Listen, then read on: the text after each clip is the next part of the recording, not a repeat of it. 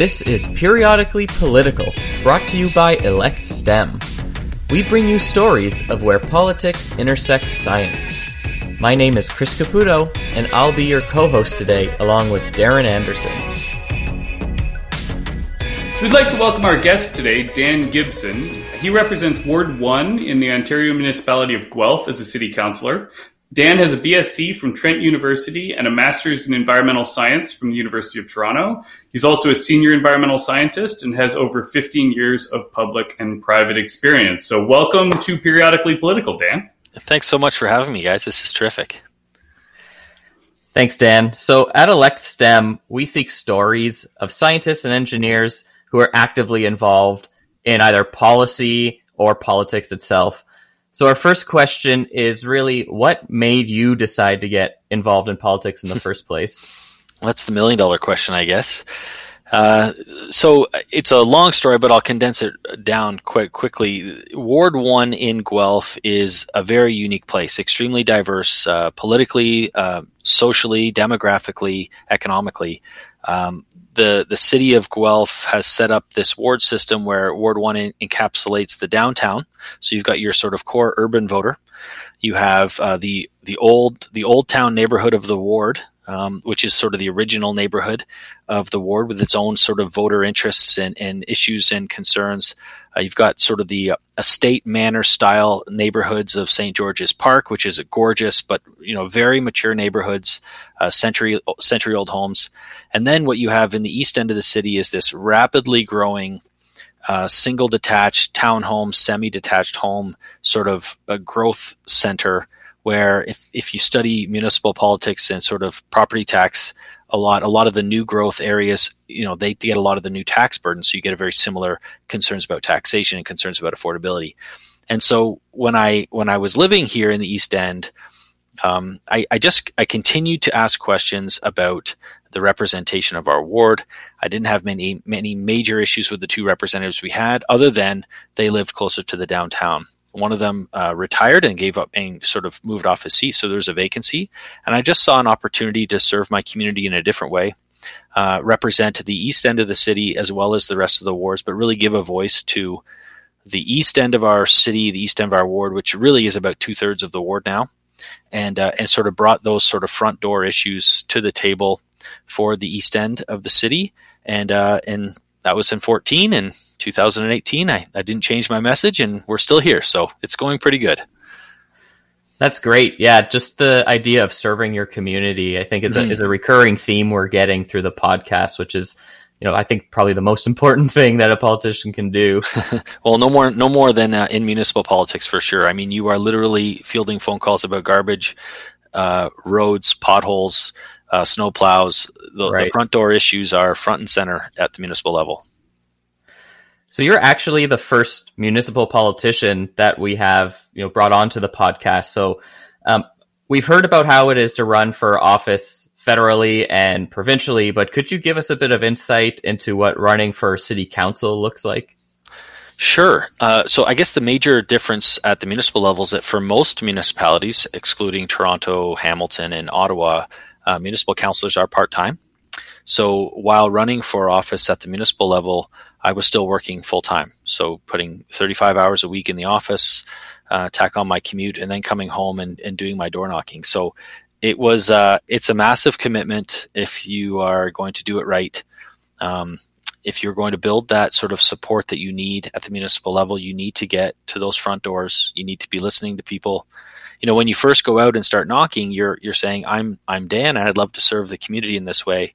But it's not until about your 1,000th or 2,000th door that you really have what is on people's mind. So you can really develop some patterns and some themes.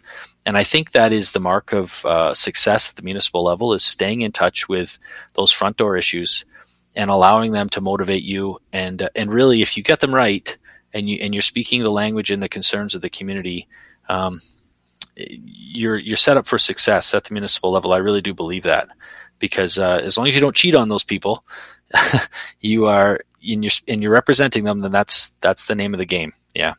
It's wonderful at the municipal level because it's not an agenda driven by a provincial or federal body. Like, you're not part of the government; you are yourself representing municipal interests. And for that point, I mean, I've enjoyed the freedom of being a municipal councillor. So you don't really have to align yourself with a particular party when you're running municipally.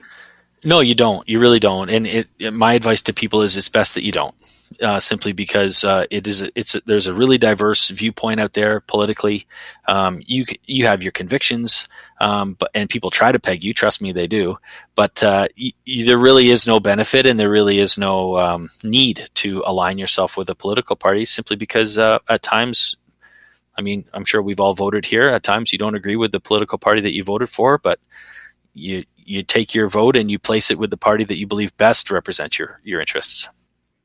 So following up on a couple of points you touched on there, so you were employed full-time while running for office. And so, like, if you're working 35 hours a week and commuting, how much time did you commit each week to campaigning? That's actually one of my proud moments, just because I got my family behind me. My wife was pregnant at the time with our second. I started in May. October was the election. 5 days a week. My wife was very supportive. She still is to this day. We've got a great thing going on here. I went out for 3 hours a night, so I got home around 5 till 8. I stopped ringing the doorbell after about 7:30 because kids go to bed at 7. And I just put in probably 15, 20 hours a week of door knocking. And by the time I picked my head up, I had knocked on 7,000 doors. So it's incredible. It is what it is. You can talk to most councillors. Again, we were fairly new to Guelph. I mean, we hadn't been here for very long. We'd been here a number of years, but we hadn't been here. We didn't grow up here. I don't have family here.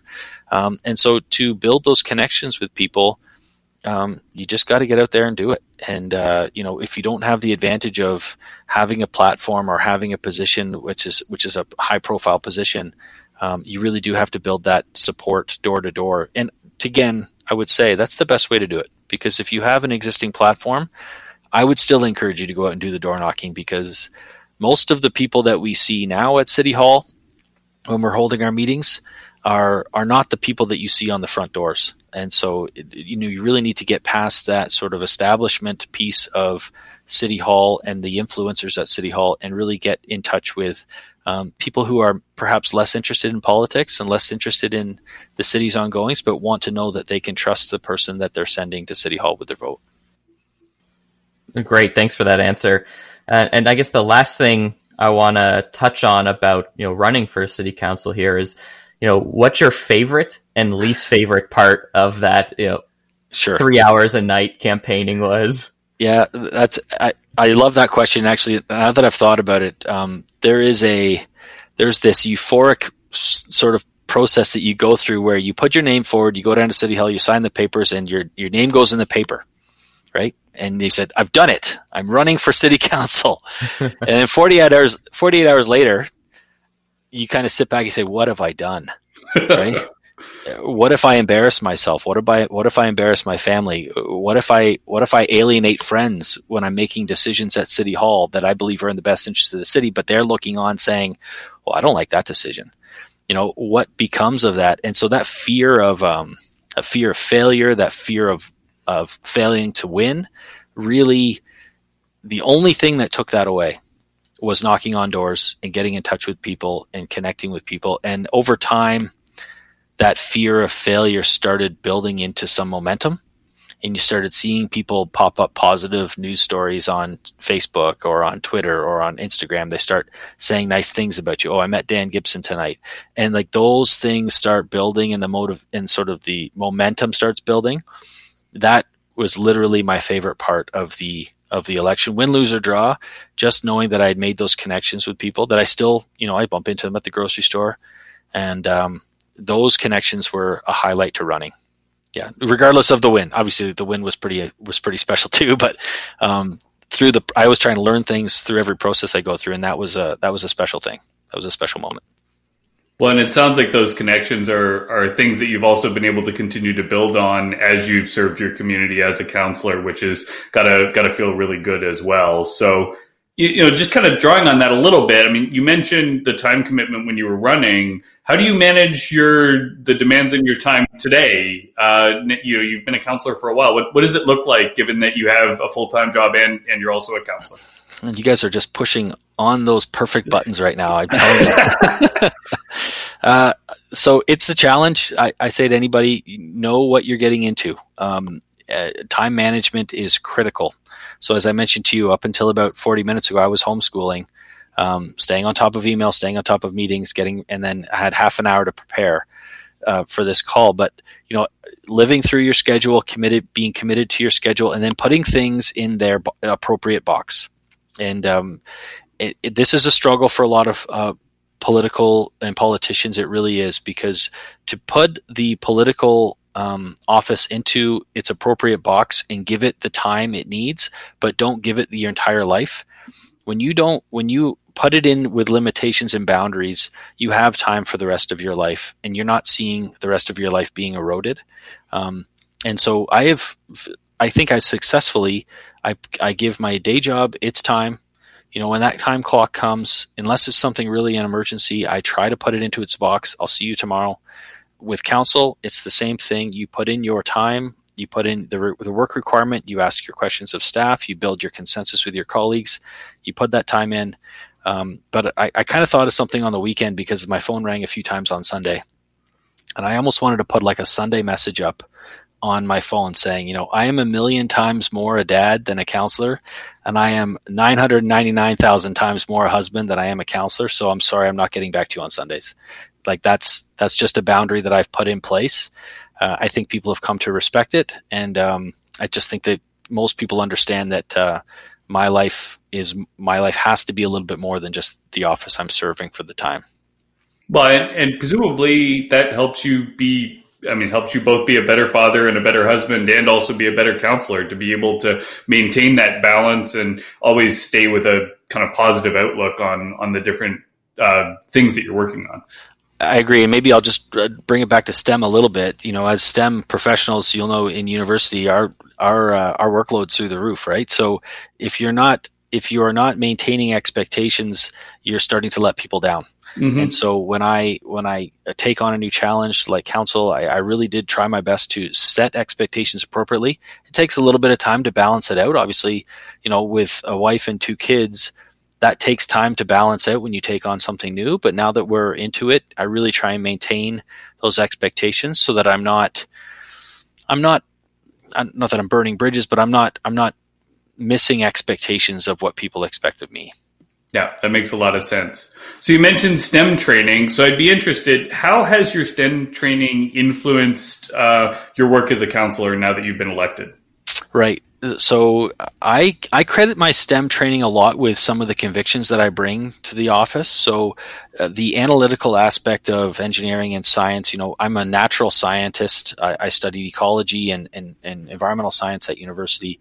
So really looking at evidence-based decisioning and a weighted evidence approach when you're making decisions.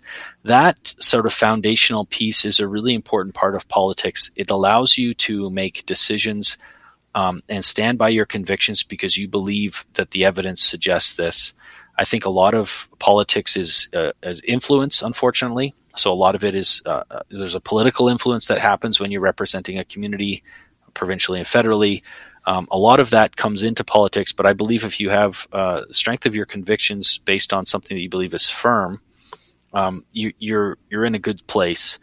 The piece that they don't teach you in STEM, though, is the interpersonal, the relationship building, those soft skills that are so crucial to maintaining good relationships and getting things done, building consensus, and just sort of the soft sort of. I always think of politics as you make a decision. What happens 2 dominoes downstream? So what happens 2 degrees downstream of that decision? So who are you alienating, or who are you making angry with that decision that you're not aware of at the beginning? So the easiest one to pick on, and I don't mean to do this, but the easiest is the science around environmental science and climate science. Mm-hmm. We all see the evidence, and we all know what that evidence is. We have to make decisions with that as our firm, sort of conscious, firm foundation. On top of that, however, as you know, there's social impacts, there's social outfall, there's economic impacts. So all those things come in after the fact once you've got your conviction set. And those sort of pieces, as a scientist, quite often we have to get layered on and realize that, if I make this decision today, this auto manufacturer is leaving. This company is going to close its doors. I'm going to lose 500 jobs, middle class jobs. We're going to lose 5,000 middle class jobs. Those are the sort of soft skill decision process that when that data comes at us, we kind of pray for wisdom, right? Because it is very hard. Your convictions are one thing, and then you layer on those other pieces of the decision. And anyway, STEM has served me well from that perspective, is having that strength of conviction. You highlight your convictions as a STEM trained professional. How would having more STEM trained elected officials impact our political system and how decisions get made? As I presume you may be one of just a few in your council, but what if there were more? Yeah. So I don't mean to pick on anyone who's not a STEM trained politician, but I will say that strength of conviction means a lot in politics. I really do believe that. Anyone who's going into politics assuming that they're going to be in politics forever is probably a bad presumption from the outset, because really what we need is we need more conviction. We need people who are willing to win or lose on their convictions. And when your time is up, unfortunately. And so having more people with sort of that baseline understanding of, I shouldn't say baseline understanding, the baseline training of evidence-based decision-making, and then understanding that, maybe I'll go back one step here. One of the goals that I've had from the beginning, I'll bring it into a personal reflection rather than a group reflection. Okay. Stop, cut, we'll start over. No, I'm kidding. The a personal reflection when it comes to STEM training is that that personal conviction that rubs off on people. So when you are making decisions that are shown to be systematic in their approach, and you come to a decision, you can literally turn to people in the community and say, I hope if you don't appreciate or respect my decision, at least you can respect my process. And really over time, I believe I have supporters from a very wide spectrum of politics.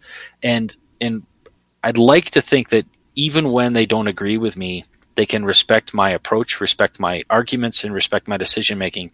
Maybe a great example of this is a huge decision our community made just a few months ago around a library downtown. So originally, the library was set to be about $42 million. That grew to 67, settled in at 62. And there were a lot of pressures from people to say, if you don't support this, you don't support libraries. And when I came to my final decision, I walked people through my process. And I had a lot of people that didn't appreciate the fact that I did not support $67 million for a new library. But at the end of the day, after the battle was fought and the vote was taken and we were all moving on as a city, I had people reach out to me saying, Dan, I didn't agree with your vote, but boy, did I ever agree with your process. I'm happy you lost, but I have a new respect. Thank you for your positive dialogue. Thank you for the way you engaged on this. Move on, let's build a library. And that type of understanding of process and trust, you're working on that trust level with your community, that even if they don't agree with you, they're going to respect your process. And I'm hoping, we'll see, but I'm hoping that leads to a bit more longevity in politics too, that you can agree to disagree and that your relationship can get past disagreements. A lot of the times with, I say this, more career-oriented politicians, it's more what is the most popular decision at the moment, at the time, but that I don't believe that leads to longevity. I really don't. Yeah, the idea of applying the rigorous kind of decision-making process and outlining all the evidence is very scientific, and it's great to hear that the feedback from the community is very positive on that. Right. Yeah, you can make decisions. That's right. On that note, I I guess a follow-up question to that is, in your opinion, how do you think we can engage more scientists and engineers in politics in general? It's a great question. I'm not going to say anything about the standard engineer, the standard scientist, because there's very diverse personalities there as well. If you have an interest in serving in your community beyond your household, so if you're coaching sports, if you're coaching dance, if you're coaching piano, or you're teaching lessons, or you're involved in that community, just if that is something that motivates you and gives you some sort of fulfillment, just keep following that path. Keep walking down the hallway, walk through every door that gets opened. I wouldn't suggest waking up one morning and deciding I'm going to run for council. It's a big step. And unless you have some real supports around you, it's a very difficult task to take on. But again, if you are motivated by connecting with your community, those are types of things that sort of lead you towards running for a municipal or provincial or federal seat. So if your background is in science, I would encourage you to, or in engineering, I would encourage you to take a good hard look at it, because we do need sound decision making, strong evidence-based decision making that will stand through that sort of strength of conviction to make the good decisions, and then allow those sort of connections with your community to sort of soften your lenses and see all the different ramifications of decision making.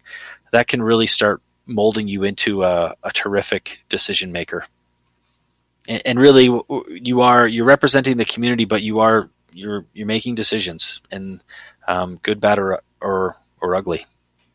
And our guests so far have pretty consistently said, when we've asked them that question, that, I mean, the Canadian political system and the opportunities to engage in a spirit of public service are really pretty accessible here in Canada. They are. Not true everywhere, but it certainly is true here. And so everyone has given us some variety of that message about go out and get involved in your community in some way and try it on for size. See if it's something that you enjoy and that motivates you and forms part of that core of who you want to be or who you are. And if it does, then it's something that you can really pursue. I agree. When you hear the stories about provincial or federal politicians, they come from all walks of life. There's no oligarchy, or there's no sort of ruling class in this country. They can be anybody that steps forward. And the stories that you hear about, personal stories or backgrounds, is terrific. It's a good nod to our Canadian political system, where it really is a representative government. Yeah, that's awesome. So, turning your attention a little bit to what being a counselor looks like. So, what does your day-to-day look like? What do you spend your time on? Good question. So in a week where we have a meeting, I will put time in studying my reports, getting in touch with staff if need be, calling other counselors, seeing where they sit on things, speaking to the mayor a fair bit. The mayor I would call him a close friend. So just, again, understanding the business of the city, what's going on. Your email box is always filling up. So I have a development application a few blocks away from my house that I didn't see as a huge hot button issue, but in the last week and a half, I've probably had 4 dozen people individually call or write me expressing concerns about that development. So that's going to take some time. I've got my questions written out and I'm ready to go next week. But the day-to-day, I would say, people sometimes ask me, what's your time commitment for council? And I would say probably about 15 to 20 hours a week is on average.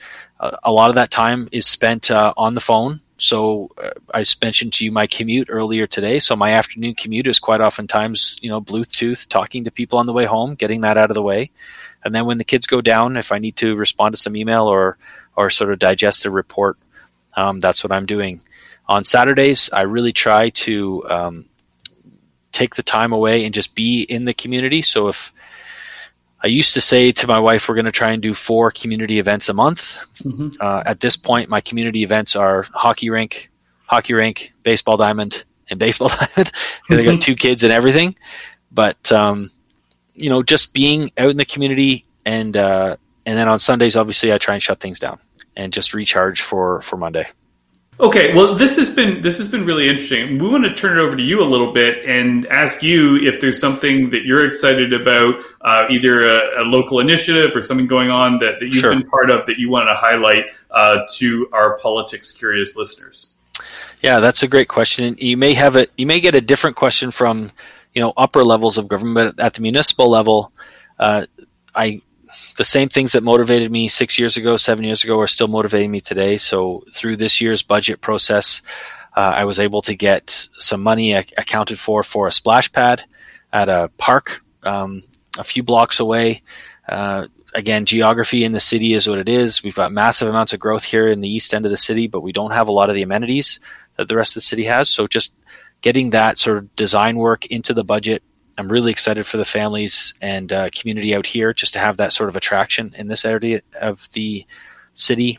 The second piece, again, not a lot of glitz and glam, but we have one of the worst roads in my ward, York Road, a top 5 every year, CAA rated for in terms of condition.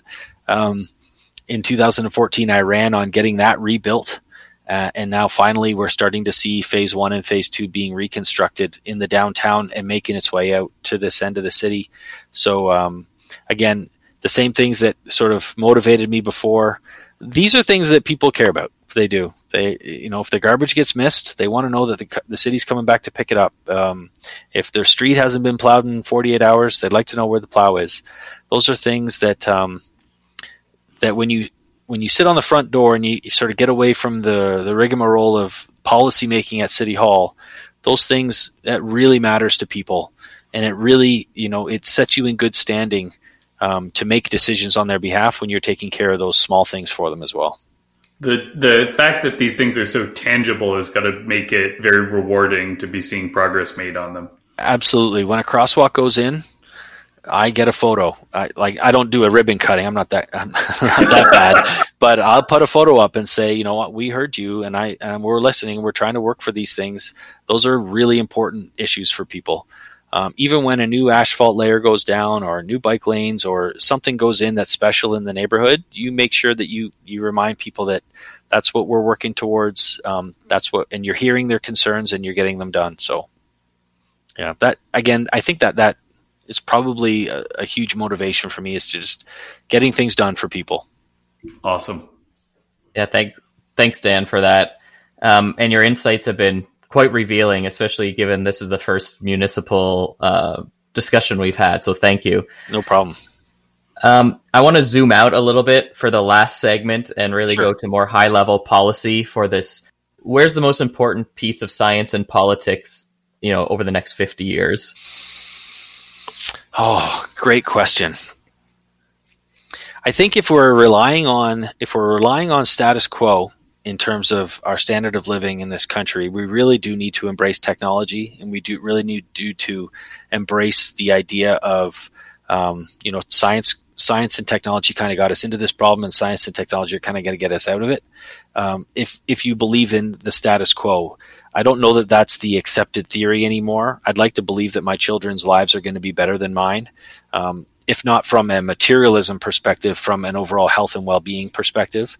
And so embracing the idea of technological supports, not turning your backs on them, but embracing them, I think is an important understanding and acknowledgement in society that, you can speak about anything that you touch on when it comes to population growth or immigration. There's immediate labels placed on the whole conversation. And so we just have to be, again, atonement, self-attainment, self-direction in life is really what the Charter of Rights and Freedoms sort of speaks to. And I think if we're marrying science and technology with that, I think that we'll be fine. It's funny, Dan, that you mentioned that, because I've done a little bit of reflecting over what motivates me and what's exciting for me and what gets me up and what makes me want to contribute to organizations like ElectSTEM or what I do for my day job. And really what it comes down to is I believe science kind of writ broadly, science and technology has been a good thing. And to your point, it's meant that our generation, has so many more opportunities available to us than we did 100 years ago. And I want to see science be able to continue to make that contribution to society. I agree. And again, I'll bring it back even further. I mean, 100 years ago, I have a small I have a small surgery that I'm waiting on. COVID is impacting that surgery. It's not overly health related. It's just a very small elective surgery that I probably need to get done. 100 years ago, that would just be with me for the rest of my life. But with science and technology, that's going to repair my body, and it's going to be something that probably gives me, if you're projected over the course of a lifetime, may allow me to live another 15 years. So it's those are the types of things. I mean, longevity and life expectancy are a great dictator of how science and technology have really helped us along the way. So it's been good. Awesome. Well, thank you, Dan, for spending time with us today on Periodically Political. It was a pleasure, and we really appreciate the insight you've given our politics-curious listeners. Sure. I love the name, by the way. Periodically Political. That's terrific. Thank you. I happen to be periodically political, too. So thanks so much for having me. It was our pleasure. And for our listeners, if you like this episode, we encourage you to rate and review this podcast wherever you get your podcasts. It really helps new listeners discover the show.